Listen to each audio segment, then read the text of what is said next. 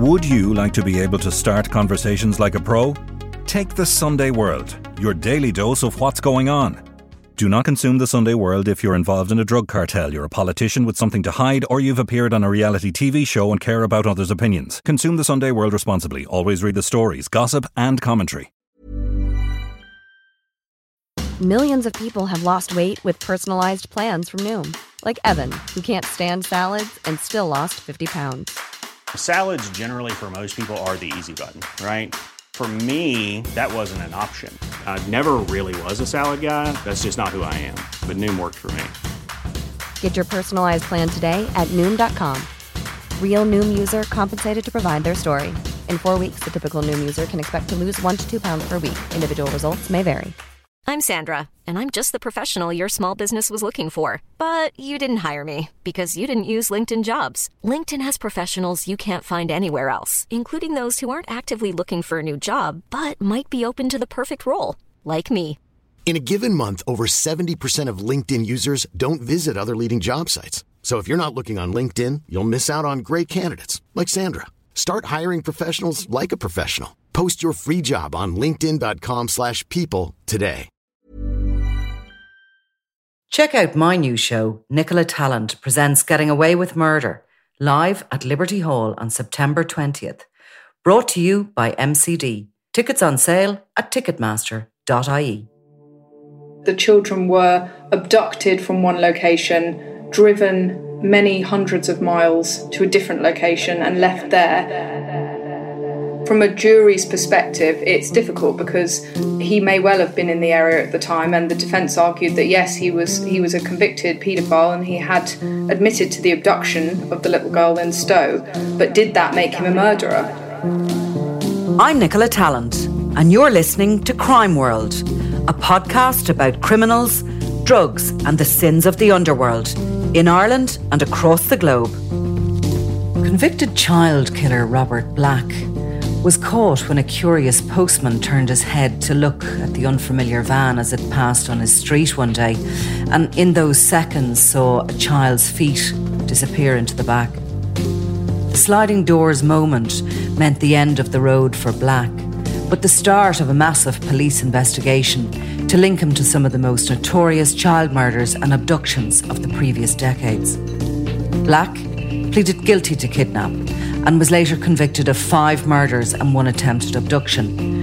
But a delve into his past links him to many more and unravels a story of true evil. Today, I'm talking to journalist Zoe Apostolides, whose book, End of Innocence, focuses on the unsolved cases that bear all the hallmarks of Black's dark heart. She tells me of the early life and forgotten crimes of Robert Black, and describes how he moonlighted as a willing delivery driver while staking out victims. This is Crime World, a podcast from SundayWorld.com. Zoe, Robert Black has, undoubtedly one of the most dangerous, prolific child killers, or certainly suspected child killers of the last century. And a very complex story, which between us we're going to try and keep as simple as possible, shall we say, for the listeners, because we have to jump around a lot with his story. But I'm going to start with his arrest in the 1990s. And in starting there, we're going to go back as far as the 1960s when children, teenagers are abducted, murdered, and these cases remain unsolved. But start me with what happens when he's arrested on the same day someone witnesses the kidnap of a young girl. Yeah, absolutely. So it's pretty likely that if Robert Black hadn't been apprehended on this day in July 1990, he most likely wouldn't have been caught at all, or not for quite some time. So he was arrested in Stowe, which is a tiny village south of Edinburgh, close to the border between Scotland and England. Tiny population, just 800 people. And on that particular day, a retired postmaster was mowing his lawn. A 53-year-old guy was just happily minding his own business when he saw the 6-year-old neighbour of the local constable, as it happened, who walked past him and smiled, And at that moment, he noticed that there was a van idling across the street. He hadn't seen the van before, but that wasn't particularly unusual, even in such a small community. There were just 800 people living there, but it was summer and there was a festival nearby. So he didn't pay it too much attention until he saw the feet of that 6-year-old girl literally being lifted up out of the, into the air, out from the pavement and placed in the van, at which point the van sped off. So this postmaster, thinking very quickly, noted down the number plate, watched as this car tore off up the road and went and got the constable. So the police descended, waited, were taking down all of the notes from the postmaster. The constable's obviously devastated. And at that moment, the van comes back along the street for reasons that we don't know, but he comes back. The postmaster says, that's him, that's the guy. They stop the van, and inside they find the alive but unconscious 6-year-old in the back of the van in a sleeping bag. So that at that point he's arrested. Now the constable happens to have been reading the Police Gazette, which is circulated at that time every week. Some years before, there'd been a police sketch artist had done a drawing of a suspect in another case in Scotland, and he recognised the guy that had just abducted his daughter. So at that point, the pieces very slowly start to fit together, but this is sort of the beginning of the end for Robert Black. It's just incredible. It's like a sliding doors moment, a second, when the right person is looking in the right direction and sees that, and how quickly that abduction happened. And thankfully that child was rescued and survived, but others may not have been so lucky. Now, on the 10th of August, there was a one-day trial for the kidnapping. He pleaded guilty. He, being Robert Black, pleaded guilty, and he gets life imprisonment. He's in custody, finally. So then really the real work, the real investigation work begins. And, like a lot of these sort of cold cases, detectives have to work backwards rather than forwards. So what happens next? And give us a little bit of background as well into who Robert Black was, this unknown van driver. So first of all, I'll start with the joint investigation, which had been set up after the abduction and murder of Caroline Hogg, which was in 1983 in Portobello. And this was the police sketch artist drawing that had in fact alerted them to the fact that this may be the same man. At the time, a superintendent police chief called Hector Clark was put in charge of two investigations, one being Caroline Hogg and the other being the disappearance and murder of Susan Maxwell, who was another child that had gone missing in 1982. And he was placed in charge of both of these crimes because they were particularly unusual. So both children were abducted, driven many miles from home and left, unfortunately murdered. As I say, many miles from home. They believed that there was a sexual motive to both of these crimes. And instead of having 4 separate police forces working independently of each other, they decided to make one man responsible for both cases. And in both cases, they were using Holmes for the first time, or at least, digital electronic cataloguing. So this was how they started to fit together the pieces based on what had happened in Stowe. Now, Robert Black, by that point, had been working as a delivery driver for a company called Poster Dispatch and Storage. He'd been working for them since 1976, and they began the process of piecing together his movements over what appeared to be many, many years of travelling. Robert Black, he had been very prepared to go wherever the company needed him to go. He was actually quite popular at the company as a result of his willingness to take on shifts that other people didn't want to often stay overnight in places that were very far from his base in London. And essentially what the police had to start to do was try and place him at the scenes of the abductions and later at the sites where the children's bodies were left. And they did that through various oil companies' receipts and places that accepted these sorts of slips instead of cash when people were refueling. So it was a lot of cross-referencing of dates and times and locations, not helped by the fact that there was no ANPR, there was no one van that Black was using. Yeah. Huge policing challenge that really. And, going back, of course, not only was there no NPR, there probably was not very much CCTV or anything, if there had been any, even back then in the 80s, it would have been destroyed. You're talking Caroline Hogg, 5-year-old, youngest known victim, and she was playing outside her home. Was it the same scenario with her, that she just disappeared within seconds, no trace? Yeah, literally within seconds. She had asked for a few more minutes of playtime. She was told she could go no further than her normal sort of playground area. She did that day go into the local fun park, which was adjacent to a car park. So she was seen riding the carousel, for which she'd had no money. So they assumed that someone had paid for her. And in fact, witnesses said that they'd seen her with a sort of scruffy-looking, dark-haired man with glasses. But that was the last time she was seen. So it was assumed she'd been taken from that location in a car. And Susan Maxwell was only 11 when a year previously she was playing tennis and was on her way home and disappeared into thin air. Yeah, absolutely. And her body was found sort of 250 miles away in the Midlands. She was just 11 when she'd gone missing. And those cases were immediately connected just because they were so completely unusual. There were too many points of similarity. And this was something that later the prosecution were able to use. So at the same time as investigating this and trying to come up with the evidence to link them to these 2 child murders, which no doubt took a long time, what were they discovering about Robert Black's background? I mean, I'm talking right back to his childhood. So Robert Black was very well known to authorities, at least in Scotland. He'd been in and out of the system since birth. So he was born in 1947 in Grangemouth, which is about 25 miles west of Edinburgh. He was born to a woman called Jessie Hunter Black. She lived in a little cottage within the gates of the docks there at Grangemouth.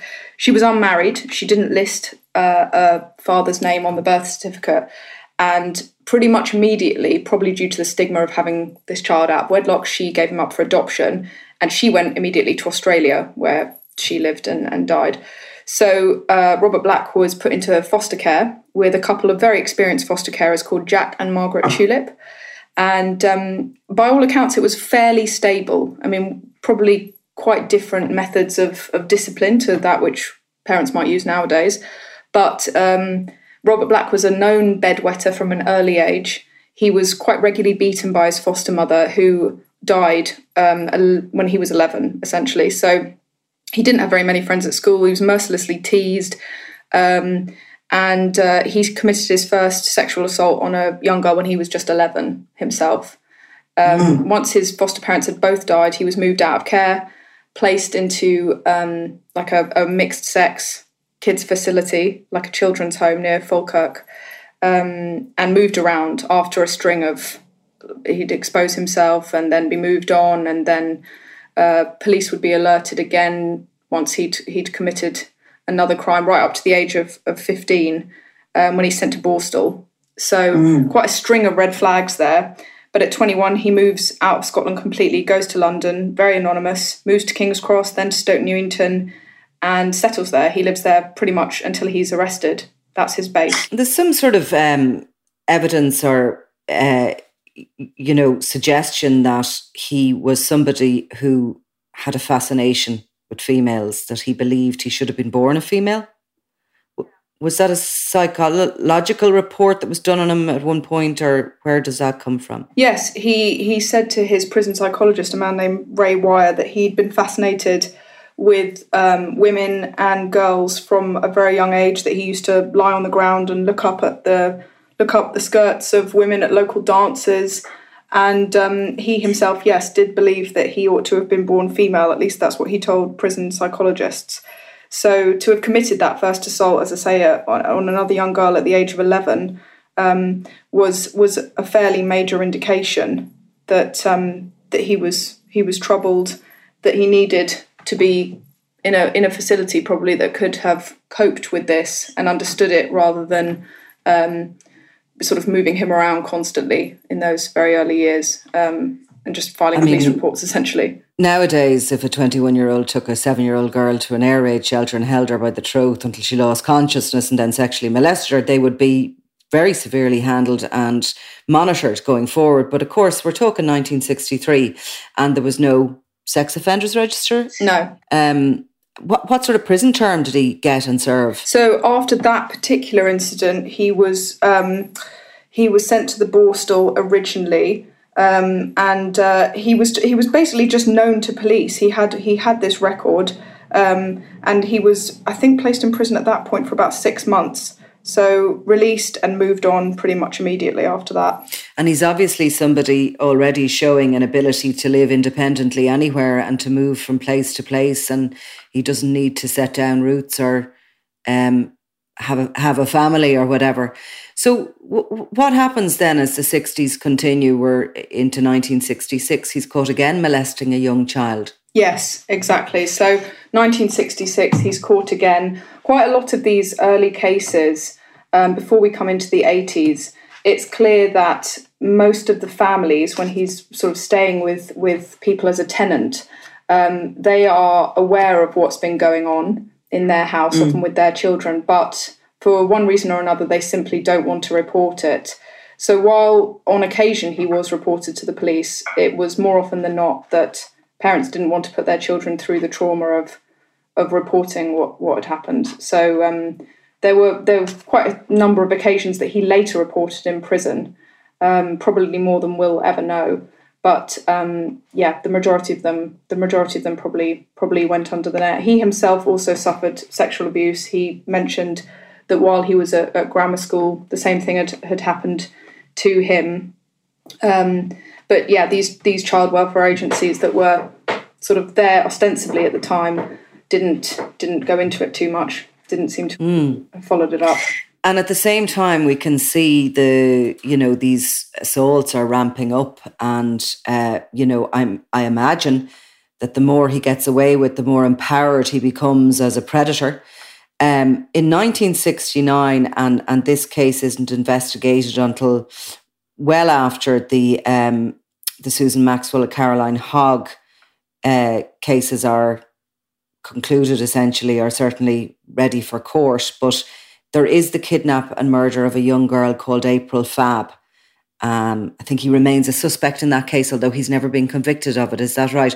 But to try and keep the timeline, as you have very detailed put together in your book, if we talk about April Fabb next, because that's 1969. Yes, of course. So the Child Murder Bureau was actually set up in 1986, and this was intended to look at any unsolved cases of child abduction and murder, but it only went from 1973. So this was from 1973 to what was then the present day, 86. Now, April Fabb did disappear in 1969. She lived with her parents in a tiny hamlet in Norfolk. And she had gone out on this particular day in April 1969 to deliver some cigarettes to her brother-in-law for his birthday. She was herself 2 weeks from turning 14. So she sets off on her bike. It's only a mile to the village of Rawton, which is where her sister lives.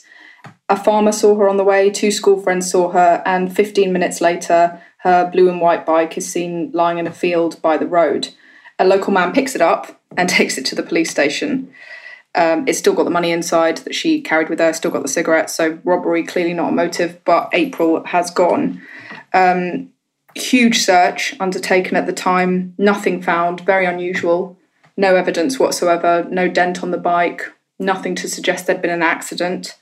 And many clairvoyants in this case were actually drafted in to try and help police. Nothing came of that. Years later, even in the 90s, they used thermal imaging cameras to try and see what could be discovered. They excavated a local well, but nothing was discovered or has ever been discovered. Both her parents have since sadly died. It was seen to be a pretty opportunistic crime. April was out on a sort of atypical visit. This wasn't a routine that she had at that time of day. It seemed as though she had literally disappeared into thin air. And I mean, again, similar MO then if he was involved, while he does remain a suspect. So that brings us through the 1970s. I think while he had moved around a lot, in 72 he moved into a home with new landlords, and he remained there until his arrest in 1990, when that postman saw the little girl's feet going into the back of the van. But so the 70s, there is a number of unsolved child murders or disappearances that he is suspected of. And all the time he's working as this sort of delivery driver. He's travelling across England. He's travelling into Ireland, Northern Ireland, and up around the border counties. What sort of cases happened there in the 70s that he may have been linked to? Sure, yeah. So again, you wouldn't necessarily have even thought to link these crimes because they were so far-flung geographically, but the method and the fact that nothing was discovered at the time sort of linked them together. So the first one that I've looked into here was that of Christine Markham, who disappeared in May 1973. She was the second youngest child of a single mother who worked in a nearby factory. She did occasionally play truant from school, but sort of just wandered around the local town and then came home, watched TV and sort of chilled out. On this particular day, she did plan to play truant, and she left home and wandered off once her older siblings had caught the bus and was never seen again. She was very small for her age, just 3'10", and on that particular night that she went missing on sort of late May in 1973, there was a massive rainstorm and all of the rivers swelled. And for about 2 weeks, the search was very much focused on recovering her in a body of water. Nothing was ever discovered. And the search was scaled back over the course of that summer. So that case interested me particularly because there's been virtually nothing written about it. And again, you know, she, as I say, she was a regular truant. She was a so-called troubled child, and she came from a very deprived area. So that was one thing that interested me when you compare the reporting of this case to something like April Fab's or later on, you know, some of the other cases. But we then come to Ireland in 1977. So this is the case of Mary Boyle, a very famous case by comparison. Mary had been playing at her grandparents' farm. She followed her uncle to deliver a ladder to their neighbours who lived just sort of 800 metres away, turned back and was never seen again. No evidence of her whatsoever, no ribbon from her hair, no crisp packet, no boot, nothing. She's never been found since. The final one, and the one that the book sort of focuses most on, is that of Jeanette Tate, who disappeared in August 1978. She was 13 and lived with her dad, her stepmom and her stepsister. She was on a paper round at the time, so this is another case that features a bike. She was on her paper round, 2:30 p.m, goes out, starts delivering papers, runs into a couple of school friends, they have a quick chat. She continues up the hill on her bike, and literally within sort of mere minutes, the two school friends come up the hill to find the bike.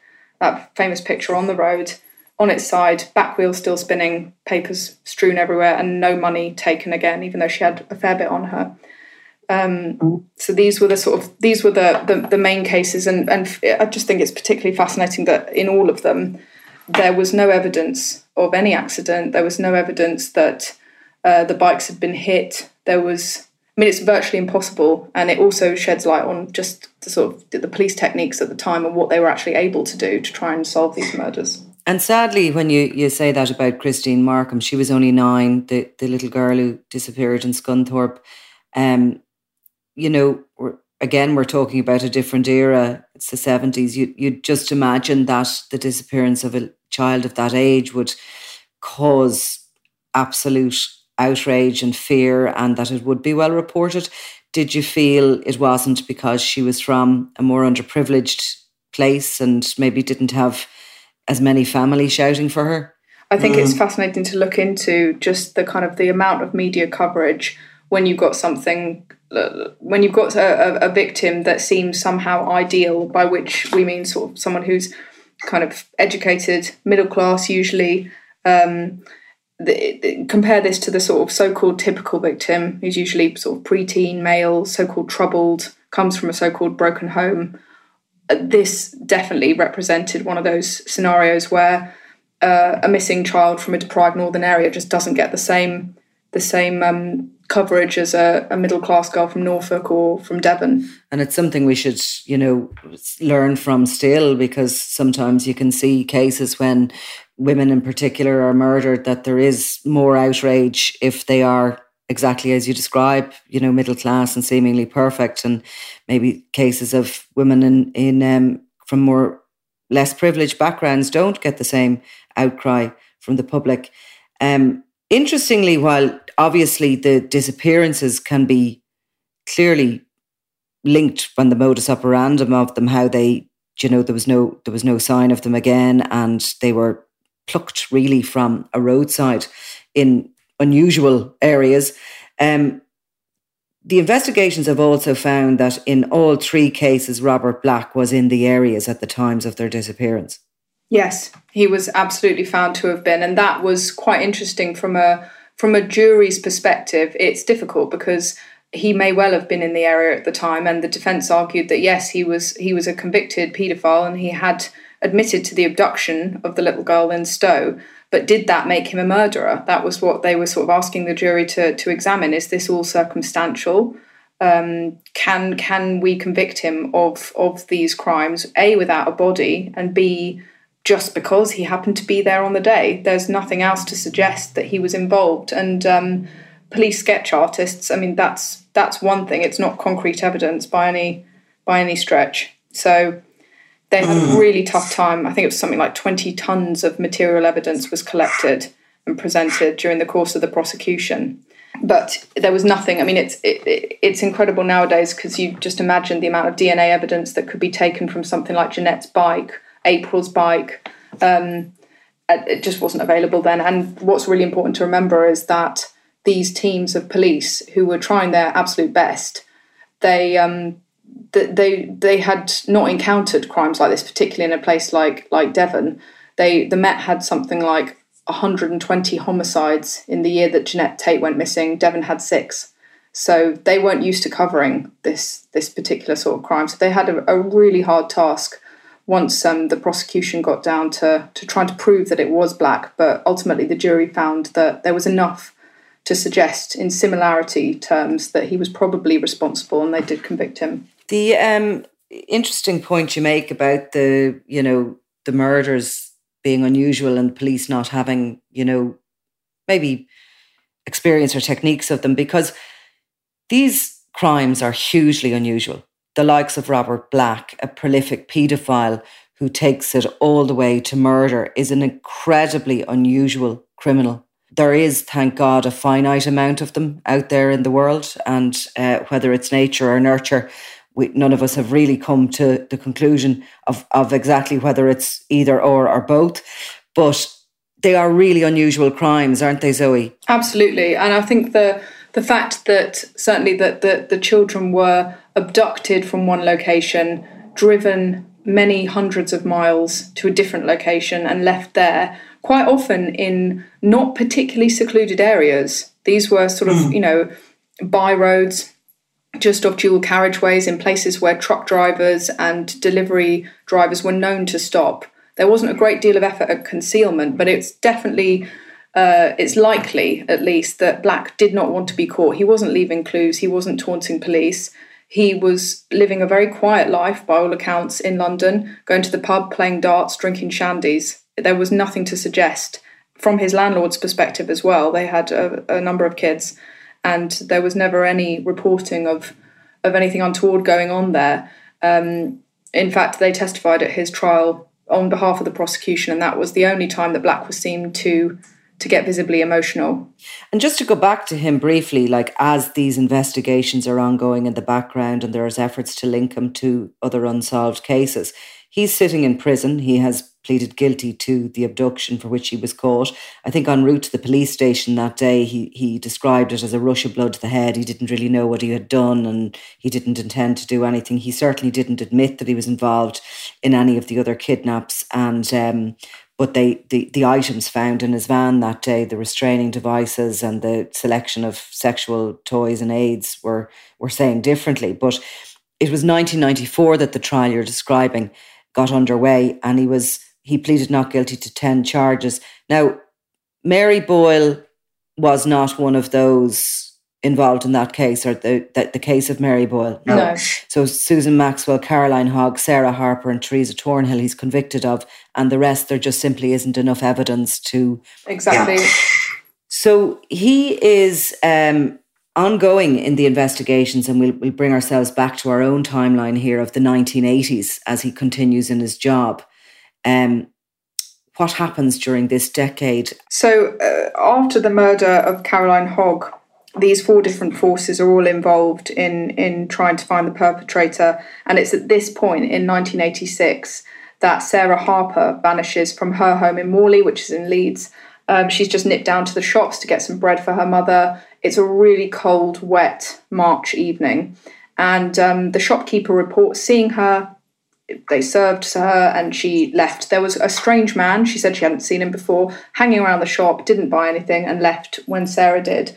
Now, her body is recovered from the River Trent in Nottinghamshire not long at all afterwards. And this case is another for which Robert Black was, first of all, accused of and then ultimately found guilty of participating in. And this one is particularly significant because they had anticipated that there was a sexual motive behind the cases of Susan Maxwell and Caroline Hogg, but the post-mortem for Sarah Harper did reveal quite extensive sexual injuries. So they were under the impression that whoever was committing these crimes, their behaviour was escalating, certainly. And this is partly why I've linked these cases to the earlier crimes, the unsolved crimes, because it is likely, I think, that in the late 1960s, Black is just 22. As the 70s continue, he's still sort of mid-20s, late 20s, potentially more unsure of himself and more desperate to conceal what he's doing. By 1986, he's almost practiced here. This is definitely something that we see time and again in serial killers. This is an escalation of behaviour over many years and a brazenness as well that definitely seemed to be the case with Sarah Harper. So he's found guilty there. Now, in 2009, he is then charged with the murder in 1981 of Jennifer Cardy, who's 9 years old. And she'd gone to visit a friend. She said she'd be back in time for her favourite TV programme. She heads out to see the friend on her bike and she never comes home, essentially. So her bike's found tossed over a hedge about a mile from home. And her body's found about 15 miles southeast of where she lived, on the edge of a dual carriageway, again, where lorry drivers often stopped off. They were able to convict Black of that crime in 2011. He was charged and convicted because petrol receipts showed he was in Northern Ireland on that particular day. Unfortunately, any evidence that could by that point have been recovered, and obviously DNA evidence, the DNA analysis was better then, it was destroyed in 1992 when the Provisional IRA bombed the forensic lab in Belfast. So all of the evidence related to Jennifer's case was destroyed. But like the others, he was convicted on circumstantial. And what I noticed from her case, and of course that shows us a few things. Firstly, his reach into both Northern Ireland, into Ireland and across England, and I suppose the amount of miles he's travelling with his job. But water seems to be very much coming up in a lot of these cases, either searches of, and no body being found, or else a lot of these girls, these children seem to be dumped in water. Am I right in saying that? Yes, yeah, absolutely. And at the start, for a lot of these cases, it was assumed that potentially the girls had come to some sort of accident and had drowned in bodies of water near to where they lived. This was particularly the case for Mary Boyle. She lived very near some deep lochs, and these were all sort of scoured and nothing was found in them. But certainly his knowledge of what was possible in terms of scientific analysis may have been enough to sort of think that he stood a greater chance of escaping detection by leaving the bodies in water. Yeah, the Mary Boyle case is one I have sort of had a look at myself over the years, and absolutely I've been to the scene there where she went missing, and it is just surrounded with lakes and with water holes. It's quite boggy land, and you can imagine the scenario that there'd be lots of opportunities in the area to dump a body. So How did he behave in prison? Was he ever, and of course, that brings us to 2016 when, still under investigation for certain murders, he dies from a heart attack, age 68. But how in those years in prison did he behave? Was he a model prisoner? Was he anyway helpful in any of these investigations? Did he ever, help in any way?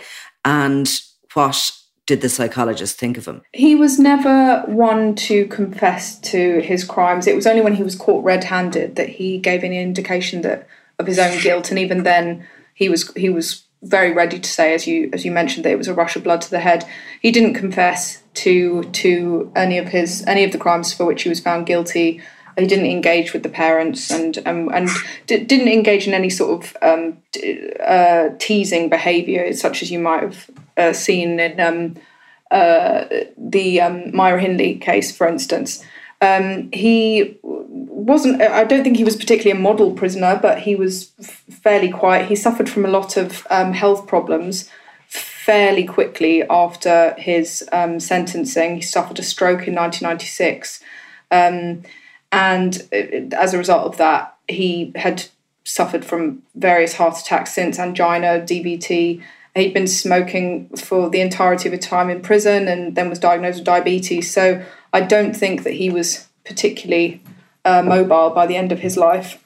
But he certainly never confessed. The prison psychologists, the closest he came to them was discussing Jeanette Tate's case. He said, I remembered seeing the case of the girl on the bike, and that was pretty much all he said about it. He was quite candid about his early experiences and his early interest in sex, but he was not forthcoming when it came to the actual cases. It seemed as though he clammed up quite a bit, even though he presumably trusted the prison psychologist a fair bit. They had hours and hours of interviews over many years. So unlike a lot of serial killers, and most of whom, are linked to the murders of adult women, he wasn't looking for the celebrity? It doesn't appear that way, no.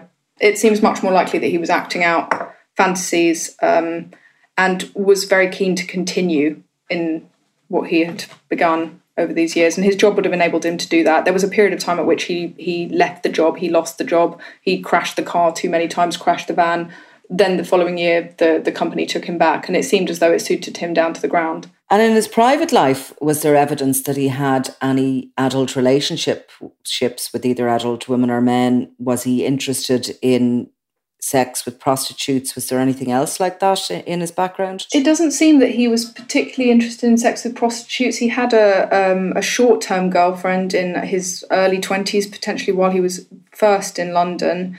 But there was nothing really in his private life to indicate what was going on outside of it. As I say, the landlords said that he was a very quiet tenant, that he kept himself to himself, went to the pub and didn't do a great deal else. It just seemed as though his life was focused on work, which of course enabled all of the travelling and the commission of crimes that we've been discussing. Did he collect things? Was he a hoarder at all? Because you often find that those with paedophilic tendencies tend to hoard things, items. The police found a number of girls' swimsuits in one of his vans. The problem was that, aside from the things that you've already mentioned, he used a variety of different vehicles over the years. So it was very difficult. Once they'd searched his room, they found a collection of pornography, but it didn't seem as though there was anything that he'd kept which would conclusively link him to the cases of April or Christine or Mary, Jeanette Tate. So he may well have been a trophy hunter, but the police were never able to discover items that linked the cases that we've been discussing. And did anybody stand to mourn Robert Black? Was he somebody that had anybody in life that loved him? He didn't seem to. He died in 2016. And the funeral home actually was forced to close after the final service at 4. This was in January. And then later on, this secret service at 5 p.m. began. The lights came back on, and I think the prison chaplain took the service. Nothing was mentioned about his crimes. The service lasted 6 minutes. and then he was cremated and his ashes scattered at sea. There was no one else there present, no family or friends to sort of claim responsibility for him or for the funeral plans. So very much trying to keep that out of the press at the time, obviously, because any public money being spent on him would have been met with an outcry. And in the aftermath of his death, do these investigations continue at all, any of these unsolved ones? I mean, I know the Mary Boyle case, it's a cold case, it still remains open. There is a point, surely, even though he's dead, for the relatives and those left behind to get that finality, that closure and those answers to what happened, their children or their sisters or their loved one.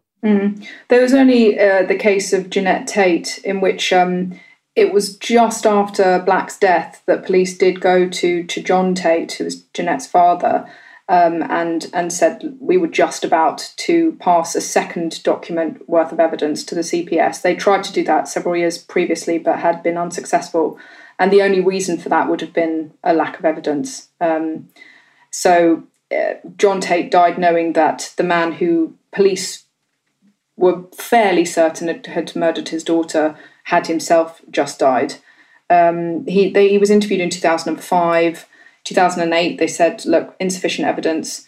And then, in 2016, it was just about to be passed on. So all the families really would have left would be, the facility of the coroner's court to maybe rule if there was enough evidence that he might be linked to or responsible for these unsolved murders. A really dark place to go in your work, Zoe, as a writer. I'm not sure I would have the capabilities to take on board all of this in the same way you have, and you've done a fantastic job in your book, End of Innocence, piecing it all together and comprehensively telling the story. But it must be a one that you're happy to finish and to write the final chapter of. I was glad. There were some sort of winter months delving through some of the evidence and reading some of the accounts that, I did wonder a bit what I'd let myself in for here. But I think it's a bit, what interests me, I mean, I've always been very interested in true crime, but I think the fact that when I started digging into this case, I realised there was nothing about Robert Black and I'd barely ever heard of him. And how can that be the case with someone who's suspected of so many murders and has been, convicted of these 4, but also about just these kids that went missing. Some of them received some coverage, others very much not, and about why some of these stories matters and others sort of don't seem to. That's what really attracted me to it. And I think one way or another, even though there are different times we're talking about for policing methods and for the facilities available to investigators, there's still a lot to be learned about Robert Black and how a man could get away with so much. And a lot of that maybe is about silence in the earlier years. Some of as he's learning his trade as such, people didn't come forward to complain what might have been seen as a smaller, if you can call it that, sexual assault or a lesser assault. But you can see him ramping up to murder as he's getting away with other crimes. Definitely. Secrecy is a big part of it. And it's also just the fact that there weren't the facilities to link up databases of people that had committed these crimes, of people that might need help, that might need attention from authorities. There was no police sort of national database in the way that there is today, no intelligence sharing when it came to cases that were pretty far-flung, no internet, obviously, CCTV. The pornography that Black had was physical, hard copies. It was very difficult to trace him in any way. So it's unlikely from the conversations I've had with detectives that this would have been allowed to happen today. It was very much a crime of its time. And I mean, the way he died and was, cremated and left at sea, there's nothing left of Robert Black. And I think probably you can at least take from it that what you have done is you've left a record of his badness, his evilness, and all the families that he touched along the way. Zoe Apostolides, thank you very much. Thank you. You've been listening to Crime World, a podcast from SundayWorld.com, produced by Ian Mullaney and edited by me, Nicola Tallant. Research assistant is Claude Amini. If you like this show and love true crime, leave us a review, or why not download the free SundayWorld.com app for lots more stories from Ireland and across the globe.